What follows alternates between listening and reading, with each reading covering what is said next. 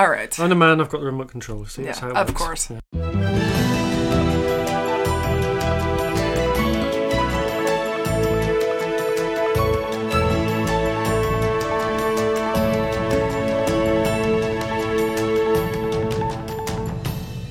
It's Friday, January 18th, 2019, and this is the Dutch News Podcast, your weekly chance to catch up with what's been going on here in the Netherlands. I'm Molly Quell, Dutch News contributing editor and single parent, and with me today is Gordon Derrick, my fellow contributing editor at Dutch News and person with legal residency in the Netherlands. Our other co-host, Paul Peters, is off taking Photoshop lessons. So, how's single parenting going, Molly? It's fucking terrible. Isn't it awful? I don't know how you do it. Have you found out the thing that all single parents find out yet, which is that you think it's going to be twice as much work, but actually in reality it's like 5 times as much. It's so much work. And I just took care of a dog by myself for one night, and it was terrible. In context, you're looking after a dog. I'm not looking after a dog. Children. My own dog. Yes.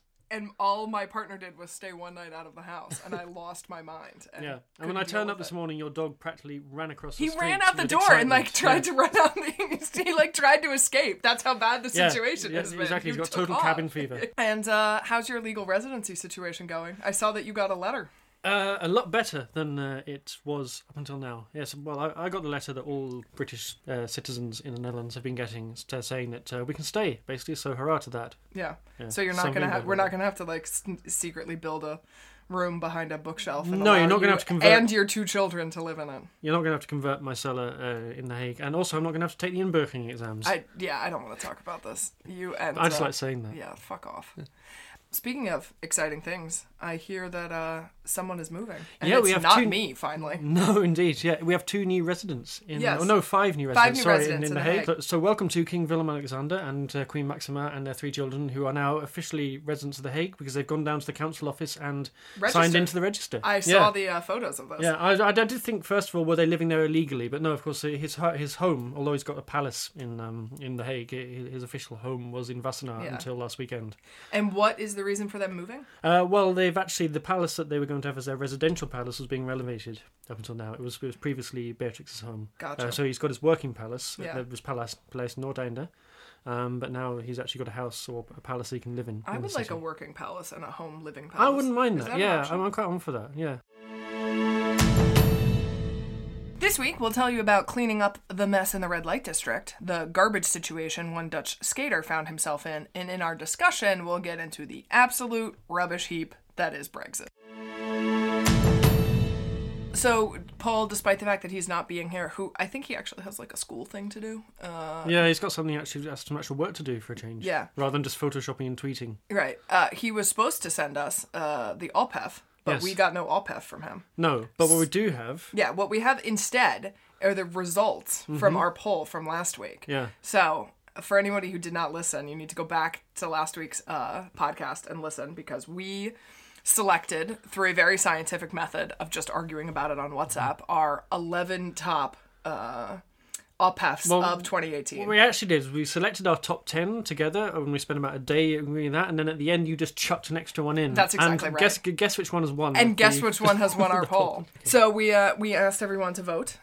We put up a poll, and the highly scientific and very important poll results are in. Mm-hmm. So we're going to tell everybody what the top 3 are. If they want to hear about the top 11 of last year, they have to go back and listen to last week's podcast. Right. But in third place, we had a tie for number 3. Yep, which is between the Blokkeerfriesen, yes. Which, just to remind everybody, was the people who blocked the motorway to stop the protesters against Zwarte Piet getting through to the demonstration in Friesland last year. Which probably wouldn't have been an OPHEF necessarily, but then they proceeded to go on and end up in court, and it was just a total and complete shit show. It was like rolling OPHEF. It was just there was just so much OPHEF to give. Yeah. That tied with the OPHEF about the Tweede Kamer flag. Yeah, which was Paul's favorite of last year, about the Tweede Kamer trying to put a Dutch flag in Parliament that ended up costing a ridiculous amount of money and looked suspiciously like one of those little flags that you stick in a cheese cube for your birthday. Yeah, and the people who hated the fact there was no flag then just hated the flag that had been bought, so it didn't solve anything. No, and then they had to replace it with yet another flag, and Twitter was all agog for several days, photoshopping this flag and all sorts of things. It was quite enjoyable. Yeah.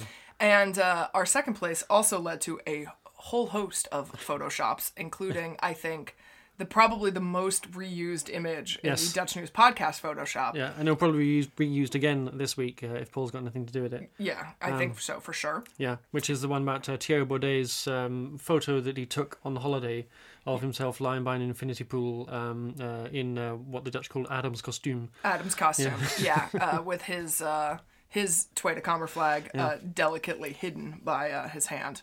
Thank God. Yes. But our top ophef of And you say this 2018. with so much relish, even though it's quite clear that the poll was totally rigged. I completely rigged this poll. I personally voted, I think, at least 3 times. I definitely encouraged everyone I know to vote specifically for this option because I feel very strongly that it was the best ophef of 2018, which is the striptease crash sex party, which, for anyone who was not aware, was a situation that happened in Utrecht wherein a creche, during operational hours, had a birthday party for one of the colleagues, the adults at the creche, and it involved a striptease and licking whipped cream off of someone's nipple, which would have been an ophef by itself. But what made it the best ophef of the year, in my opinion, was that they were ratted out to the organization that oversees like healthcare services. And they got in trouble, the creche did, for doing this. Yeah. And then the creche proceeded to sue this organization to try to find out the name of the informant. Of the whistleblower. Which was crazy. Indeed. Yeah. So that was the top ophef of 2018. Yep, the striptease whistleblower. The striptease whistleblower. So I encourage all of our listeners to go back to listen to last week's podcast if they have not listened to our discussion about ophef. It was really great. So about 3 minutes ago in the podcast, we lied to you. And we said that we had no ophef of the week because Paul hadn't done it. And by that point, that was true. Which was true at the moment that we recorded it. But now we have an ophef. Yeah.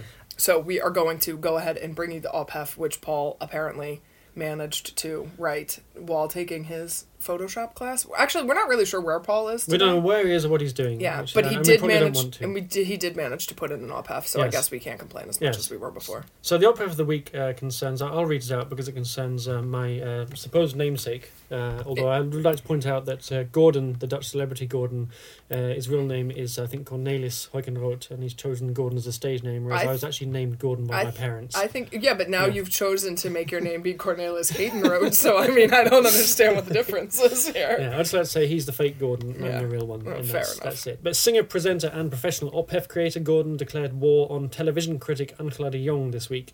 She writes a daily column in Algemeen Dagblad, and just to give you a little bit of background, there are 2 major commercial TV networks in the Netherlands, RTL and SBS. The SBS station was taken over by media tycoon John de Mol, who is the guy who gave us Big Brother and therefore is responsible for all of reality TV, and yet somehow he's still alive, and also gave us The Voice.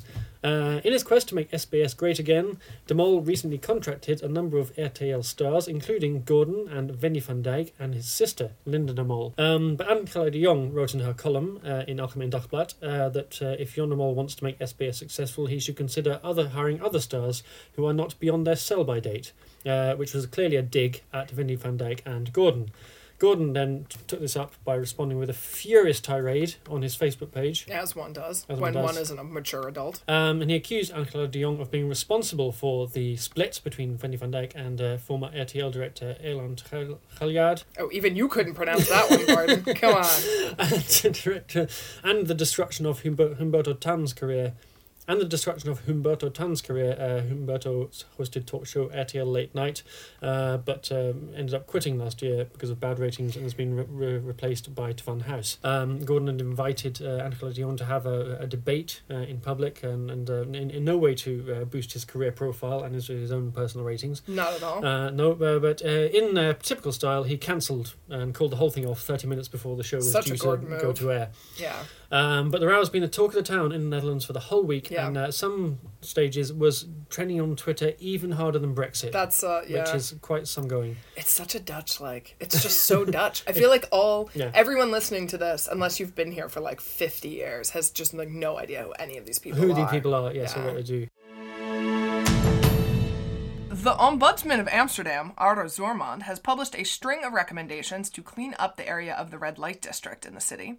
Zormand has spent some time living in the district to get to know the problems better and has spoken to more than 100 locals, police officers, and council officials, and has released his final report on the area after 3 years. The Ombudsman has identified 7 key causes for concern. They are litter, over-tourism, public nuisance, homelessness, sex work, drugs, and criminal infiltration. So the big short news is that the Amsterdam red light district and the sex trade is seems to be knee-deep in sex and drug trafficking. Yes, though that is not what he says the worst problem in the neighborhood is. What is the worst problem in the neighborhood of Amsterdam? British people. What a surprise. Yes. So according to the report, it says stag and hen parties, pub crawls, the overuse of drink and drugs by this group of tourists are primarily the cause of problems. Yeah, and does the report have suggestions for cleaning up the area? Deport British people, which they've managed to do themselves by just leaving the European Union. Yeah, it may solve itself after March the 29th. It would be quite funny, actually, if the problems in the red light district mostly resolved themselves because of, like, the requirements of the Brits to need a visa to come to the Netherlands. But yeah, I think even the prostitutes in Amsterdam say that their biggest problem is just gulping tourists. Yeah. You know, it actually puts off punters, people who are going to pay to spend time with them, because the tourists don't. They spend their money on the tour guides. Yeah. And the prostitutes get no benefit from that. Yeah, they want to. There's been some discussion about them wanting to move out of this particular area or be able to do more work online and like not be booking their clients like through the windows and stuff. But the Ombudsman's report specifically said things like installing cameras to prevent trash from being dumped, limiting the number of taxis, reducing the presence of organized crime, and rehousing homeless people that live in the area. According to him, actually, in this report, there's like 50 to 100 homeless people that sort of like live in this area, and they cause like a huge disproportionate number of criminal offenses and street harassment and this kinds of stuff. So apparently, according to the report, merely just like rehousing these people, putting them into some sort of housing program might do like quite a bit to improve the safety of the area. The government's plan to cut greenhouse gas emissions has come under pressure this week after VVD MP Klaas Dijkhoff said he had no intention of implementing them in full.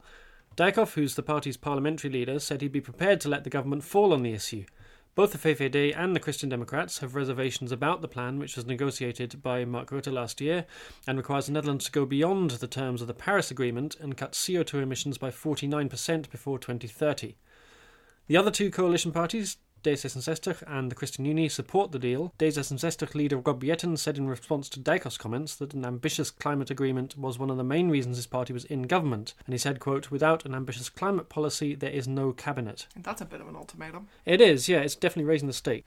So what is Dijkhoff's beef exactly with the climate deal? In a nutshell, he says it's too expensive, and moreover, the cost is largely being passed on to householders through things like higher energy bills. And Dijkhoff, he's someone who likes to kind of portray himself as a bit of a man of the people, a bit of a street fighter, stands up for the common man, and he attacked pro-environment politicians as, quote, moaners on Twitter. This seems to be part of an ongoing VVD strategy to kind of connect with the people by using language that they've just read in the Telegraph. But as Sip Vinia pointed out in his column this week, a lot of the reason household energy bills are going up is because the coalition government doesn't want to impose high tariffs on businesses, such as Shell, because the VVD is the party of big business. Yep. So the decision to wind down gas production in Groningen, which again is something that's been negotiated by the coalition government and driven through by Erik Wiebes, is another big factor in the increased cost. So what's the real reason behind all this heated rhetoric? Yeah, I think the underlying reason is it's the sort of language you see in election campaigns, and sure enough, when you look at the calendar, there are elections coming up in March to the provincial assemblies. And each of the coalition parties wants to stand out and take its own message to the people, and I think that's why the divisions on the green energy bill, which have always been underlying, are starting to come to the surface. And because most people, as we said, have seen their energy bills go up sharply in the last few months, Dijkhoff clearly believes there's votes to be won by tapping into that sentiment. But on the other hand, the progressive parties also think that they've got a strong message to sell in terms of we've got to sort out the climate now before we all drown. Two of the biggest Dutch teaching unions have called for an all-out strike on March 15th, which will cover primary and secondary schools as well as colleges and universities. Quote, "The pressure of work is too high across the board and teacher shortages are mounting at primary and secondary schools." That's according to Lisbeth Verhegen, chairman of the AOB teaching union. She said that on Wednesday. Right, so this isn't new. There's been teacher strikes before. Yeah, they have. And in response to the previous strikes, the cabinet is boosting spending on schools and colleges by 831 million euros this year, which is more than any other sector. But the campaigners say the government should increase that spending on education to 3 billion euros. Yeah. So. And what's interesting about this is that this hasn't been a campaign led by politicians. It's been a kind of social campaign led by a movement set up by primary school teachers to kind of basically close the gap on pay with secondary school teachers. Yeah. So it is, I think, fair to say, gained quite a fair bit of popular support as well. In sports news, the speed skating season is in full swing, and not even a heavy suitcase could stop Sven Kramer winning his 10th European all-round title this week. Kramer overcame a back injury, which he suffered in October when he was lifting a bag to claim the title in Calalbo in Italy at the weekend. He also had to fend off a strong challenge from his teammate Patrick Rust. The short track skaters have also been in action closer to home in Dordrecht, where Susanne Schulting was the star of the show. She became the second Dutch woman to win the all-round title, but she had to do it the hard way. She was penalised in her strongest event, the 1,000 metres, and that meant she needed to win the 3,000 metres to take the title, and she did it in style, breaking away from the field with 5 laps to go. But it has not been all good news for the Dutch speed skating team, has it? No, short track skater Shinky Knecht was taken to hospital last week. He had an accident in his home involving a wood-burning stove, which is a lot more serious than it sounded at first on first take. He ended up suffering third-degree burns and was in intensive care and seems to have got burns on almost all over his body.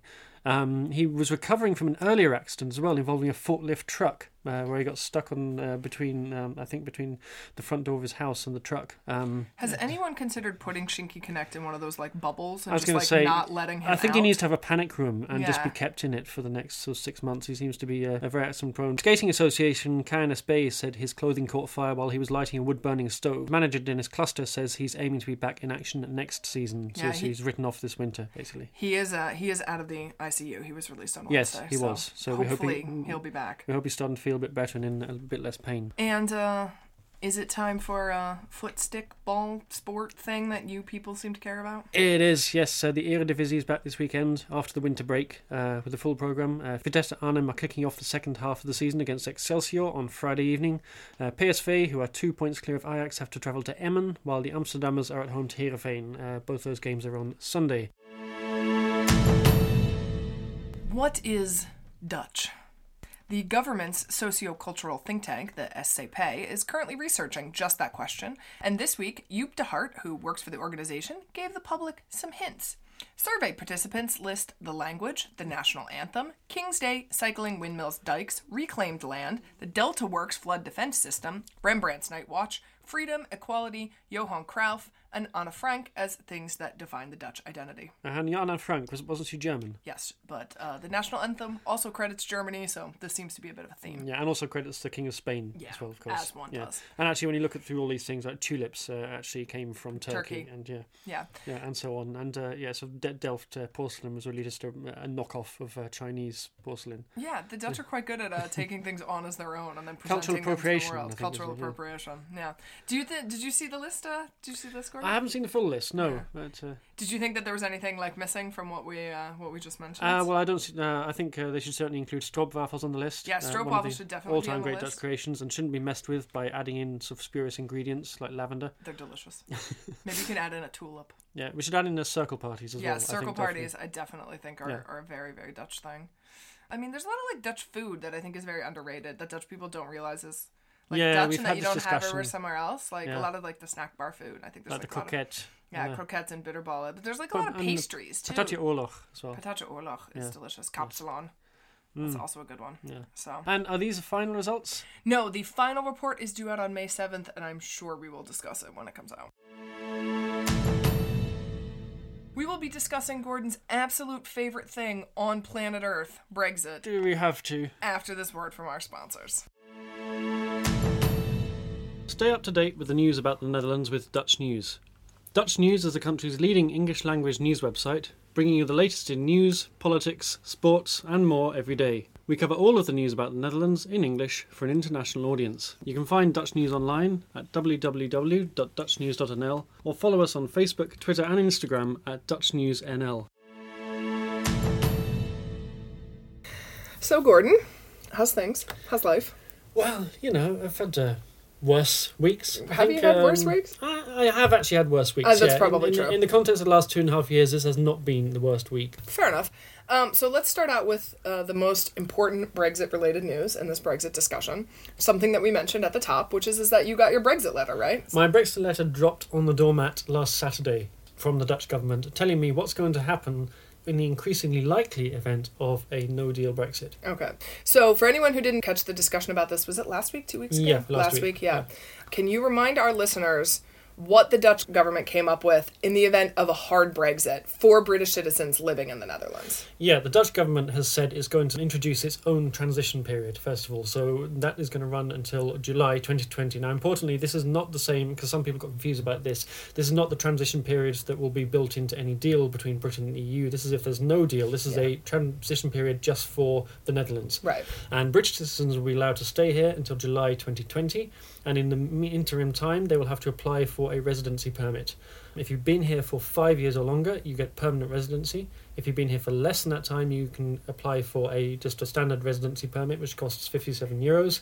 And that basically means you can stay. I mean, there are a few conditions attached, but it pretty much means that you're entitled to stay in the country on the same terms. Yeah. Of course, what it doesn't mean is that you can now move to another European country, because that's something out beyond the remit of the Dutch government. Yeah. But it is, I think, about the most favourable deal you could possibly imagine if there is a no-deal Brexit. Honestly, it was too favourable, and I am demanding that you, Gordon, and also our lovely previous interview subject and Twitter person that I harass frequently, Ben Coates, do a version of the Inburgering exam in order to be able to stay. I think we should just do it anyway. I'm going to put together the Inburgering questions, really. and then we can see if you can pass them. Okay. So what we just discussed, as you mentioned, is in the event of a no-deal Brexit or a hard Brexit. So there may be a deal that is made between the UK and the Netherlands, or the UK and Europe. Maybe, Gordon, maybe. Yeah. And in the event of that, there may be other terms and conditions negotiated for UK citizens that are living here. We will note a couple of administrative things: that you're going to be sent your letter by post from the immigration service. You will get the deals of this arrangement, and in order to do that, you need to make sure that you're registered with your local gemeente. Yeah, that's important, because otherwise they'll send it to the wrong address. Right. And what you will also get is, most people will have had or will soon be getting this letter that I received last week, which really sets out the process from this point on. The next letter is going to be the one that basically says what you need to do to apply for your residency permit. Right. Yeah. So, keep an eye out for that, and be prepared for it to show up in the mail if you are a British citizen. And they're also doing it in stages, is an important thing. So you might not. So if you haven't gotten yours yet, don't worry worry about it. It's coming. They have like a date, I think, until the summer when they're going to send out all of the letters. They're giving themselves a year, I think, up until April 2020, because there's 88,000 British people living in the Netherlands. If they do them all at once, it's going to clog up the immigration service for everybody else. So don't panic if you haven't gotten your letter. Just make sure your registration is correct. You will get it. So the Netherlands has negotiated this deal, but despite that, there are 4 British nationals living here who are suing the Dutch government for clarity about their continued EU citizen rights. Correct? Yes, basically. This is a court case brought by a number of British citizens who want to basically continue to be European Union citizens as individuals, even though their country has left the EU. And so the argument is that because it's on your passport that you're a citizen of the European Union, in fact it says that on the top line, before it says UK, that can't just be taken away from you because your government has said it doesn't want to be in the European Union anymore. Oh, that's interesting. So in a court hearing in Amsterdam on Monday, they've asked a judge to help them confirm whether they can work, study or travel abroad in the next 18 months without losing their rights and benefits in the Netherlands. These are all people who don't just live in the Netherlands as UK citizens, but they also have some connection with other European countries, which is going to be a real conundrum to untangle for quite a few people, actually. So the lawyer, Christian Alberdink Tijm of Bureau Brandhuis, has said the Britons he's representing are living now in massive uncertainty, and says that under European law, their European Union citizenship is an autonomous right that can't be taken away. It's a follow-up to a case that was rejected by the Dutch domestic courts last year, and the judge has asked for 3 weeks to make a decision, so by which point we will be 7 weeks away from Brexit. Yeah. Okay, so that's sort of like the summation of like what has happened for British citizens who are living in the Netherlands. But there's some other things that have gone down in the UK this week. Yeah. So, Gordon, what's going on in the UK? It is... How would you characterise it? I characterised it as an absolute... What did I call this? An absolute dumpster fire? Clusterfuck? Right, yes. Yeah, there was a lot of good words. A lot of good euphemisms coming up. or not even euphemisms anymore, but yeah, just an absolute shit show. Yeah, it's an absolute shit show. Yeah. But for people who are like not as aware of what Brexit is, let's kind of maybe start a bit from the beginning, mostly because I want to get in my blame at David Cameron for all of this nonsense before we start blaming everybody else. Yeah, David Cameron, who was I saw interviewed on the BBC this week, and it was an interview that I think just basically in 2 minutes summed up David Cameron's contribution to the whole Brexit process, because he was asked to be stopped outside his house as he was heading out for a jog, and asked if he regretted calling a referendum. He said, "No, I don't regret it. It was a good thing to do." And then he just ran away. Yeah. He literally ran away down the street. And that was just, I think, just encapsulated what David Cameron actually did in calling a referendum on Britain. He made it someone else's problem and then just ran away. Yeah, that's basically what happened. So, a number of years ago, the former Prime Minister of the UK called for a referendum on Brexit. There had been agitation amongst the UK population about its membership in the EU. There had been some complaining about immigration issues and regulation issues and these sorts of things. There had, but more to the point, there had been a almighty big ongoing row within the Conservative Party about Europe. There were pro-Europeans and there were people who wanted to leave the European Union. And David Cameron couldn't reconcile these two factions. He said, "I know what we'll do. I'll let the people sort it out." Yeah. And completely gambled on the idea that people would vote to remain in the European Union, and had no plan at all for what would happen if they voted to leave. Yeah. And what happened was they voted to leave. Yeah. So David Cameron ran off, literally resigned. Yes. Theresa May took over.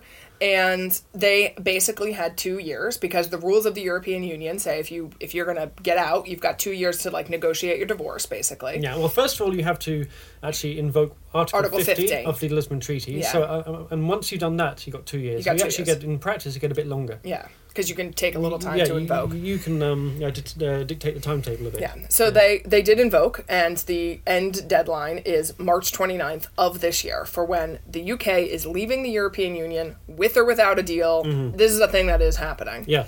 So, fast forward, they've been attempting to negotiate some sort of goddamn arrangement for leaving, some sort of divorce agreement. Mm-hmm. Theresa May had an agreement from the European Union. Yes. She brought it to a discussion in Parliament before Christmas, realized that she did not have the votes, so tabled it until this week. Yeah, and she thought when everyone came back and they were a bit sort of stuffed and full of Christmas pudding, and they'd had a few nice cosy chats in the whips' offices, the whips being the government officers who are charged with maintaining party discipline, that they'd come to their senses and support the deal. But it became pretty obvious over the last couple of weeks that was not going to happen. And sure enough, this week they put it to the vote in Parliament because they couldn't push it off any longer. The timetable meant they had to get the vote in by mid-January. The sideline is that the courts have said there must be a vote on this in Parliament.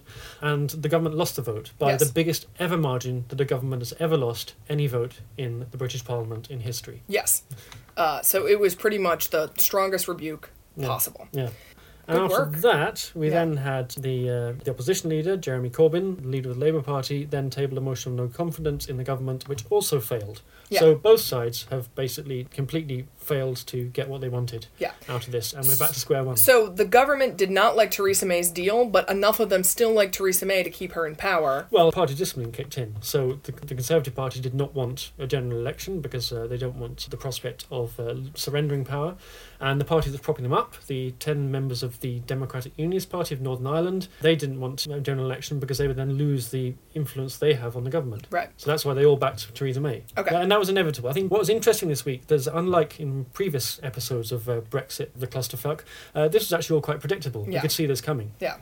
So, unlike the actual Brexit referendum, we saw this coming. So, where politically does this leave us? Like, what are the next steps? Like, is there going to be... Can Theresa May come back? Maybe this is the first question. Can Theresa May come back to the European Union and get a better deal, a different deal, like just like some cheese and then just like go home? Like, can she get anything? Yeah, she get a goodie bag or something. Yeah.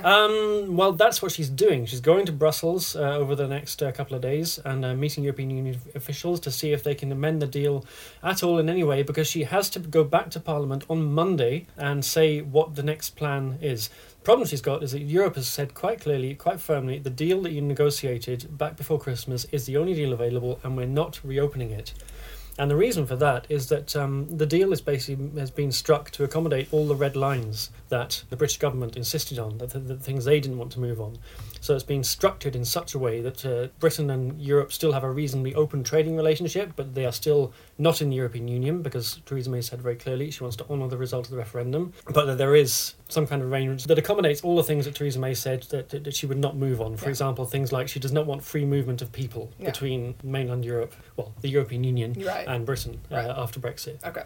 So she's coming to Brussels this weekend. There is any chance that we're going to get some kind of different deal, or does it seem like the EU, kind of generally speaking, is like sticking to its guns and is unwilling to renegotiate? I think this is what's really, I think, fascinating and disturbing by turns, is that if you listen to the commentary and discussion in Britain, it's all about, can Theresa May renegotiate with the European Union? Can she go back? Is she in a better position to negotiate, as some people seem to think? And I think quite flatly, no. I think when you look at what's happened on the European side, I really feel like the mood music has changed, finally. I think up until now, European leaders and the European Union have been very patient with Britain. They said, okay, you want to leave the European Union. We don't really want that. We don't really agree with it. But, you've decided you're going to honour the results of the referendum. So we're going to try and cut the best deal we can. Spent months negotiating, very patiently sitting and waiting. And now this has been flatly rejected by Parliament. So Theresa May has failed on her side of the bargain to get the deal through. And the European leaders have said, look, the ball's in your court now. You've got to come out. You've got to move on these red lines. I think Barnier, the EU's negotiator, and Jean-Claude Juncker have said very firmly, we can only reopen negotiations if you move on your red lines. Problem is, that's not going to happen, because the red lines are all to do with the reasons that the Brexit referendum was called in the first place, which is to do with domestic British politics. I think the three main issues in the referendum were that people were unhappy with immigration, they didn't want the European courts having jurisdiction over British laws, and they felt that the cost of the European Union were too high, they wanted to spend the money elsewhere. And those are all domestic issues. And the European Union will not get involved in the domestic issues of its member states, and certainly not of a member state that's on the brink of leaving. So those are things that Theresa May and the British government have to sort out. And unless she moves on those positions, there's no prospect of renegotiating the deal. What has the Dutch government been saying about this? Have we heard statements this week from Rutte or anybody else with regards to the deal? I think what Rutte has said, and he's been one of the most prominent voices among European leaders, because he's one of the most senior European leaders, is he said quite bluntly, this is the best deal possible. He's also been saying, I think, in Dutch to his Dutch audience, if you want an example of how not to govern the country, basically, look at Brexit. So he's no fan of Brexit at all. No. In fact, he's become more pro-European, I think, in the last couple of years, as a result of watching what's been going on in Brexit.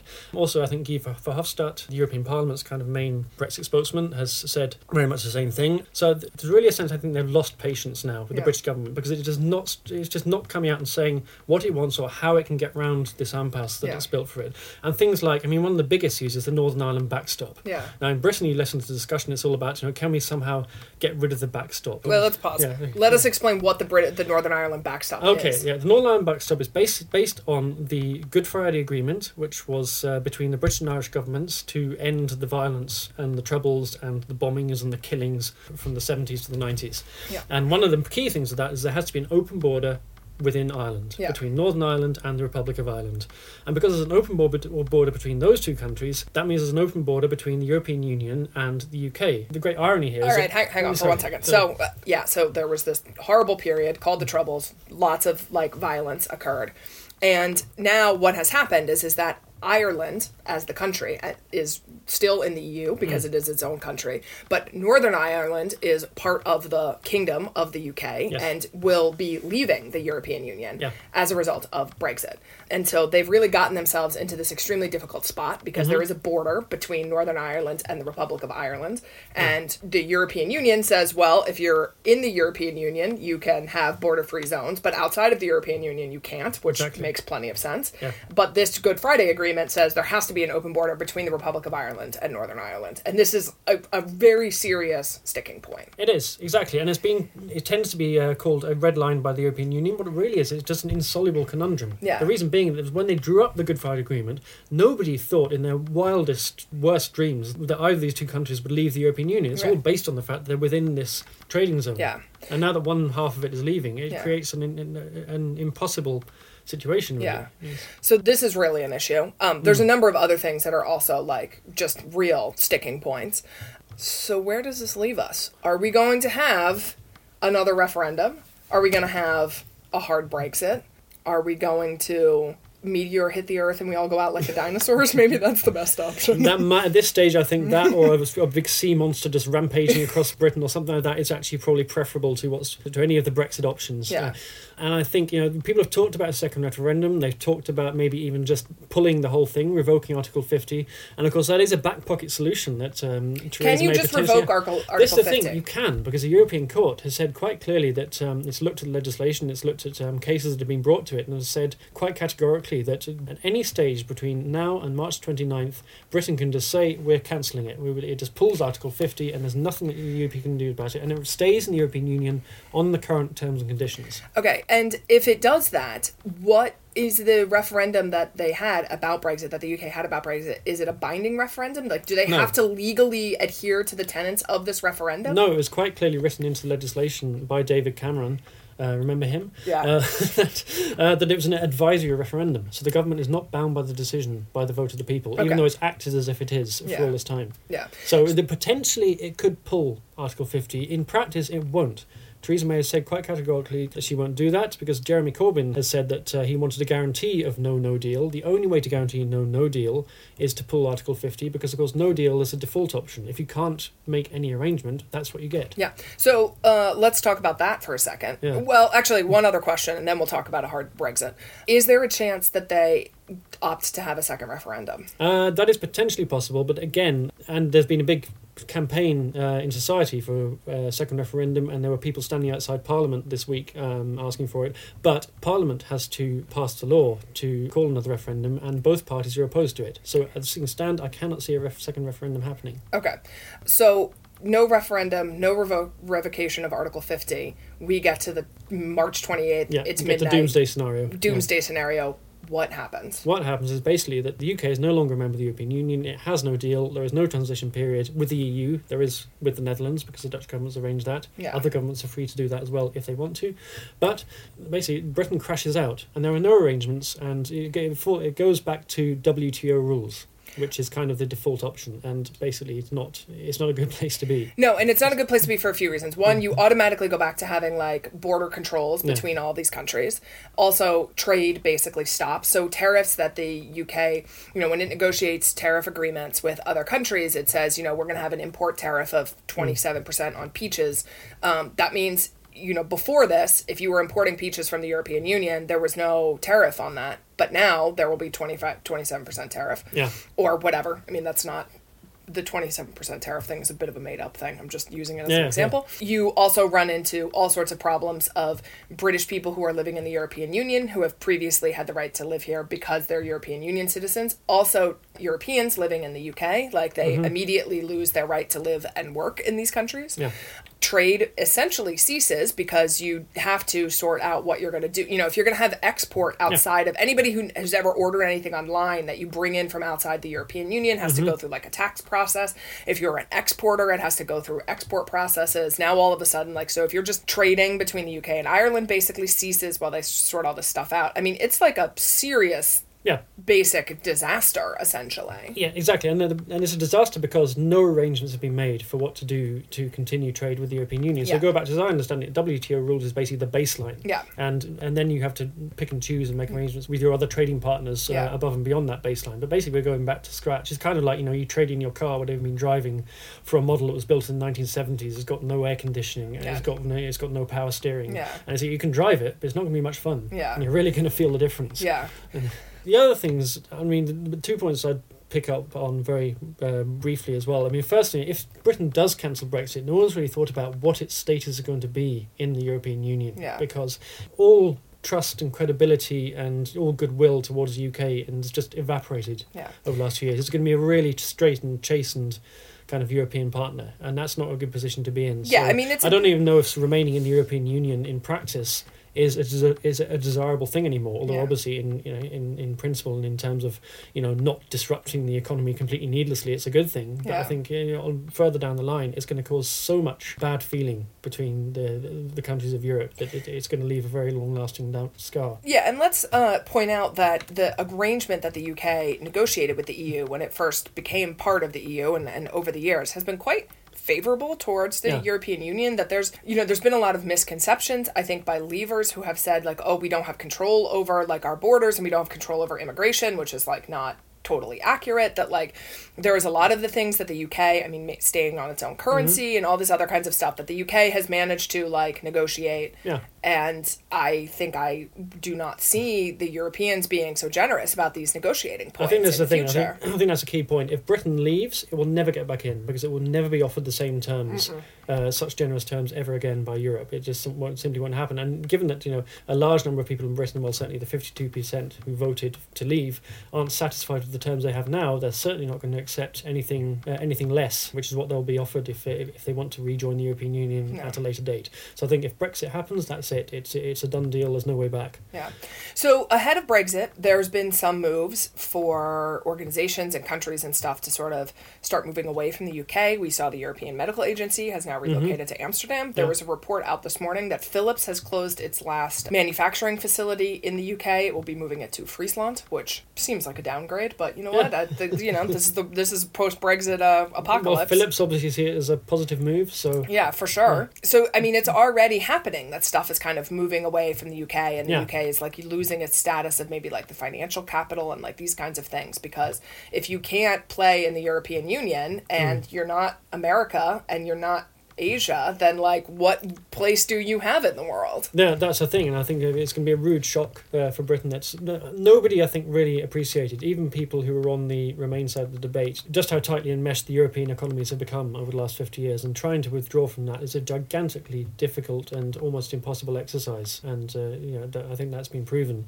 in the course of trying to negotiate a withdrawal agreement. And it's going to be left as a very small fish in a big world dominated by either huge economies like the US and China, or big trading blocs like the European Union. That's the way the world's set up these days. We're not going to go back to the days of empire when Britain was one of a handful of large advanced industrial economies. The world's a very different place, and it's going to have to learn to swim fast. Yeah.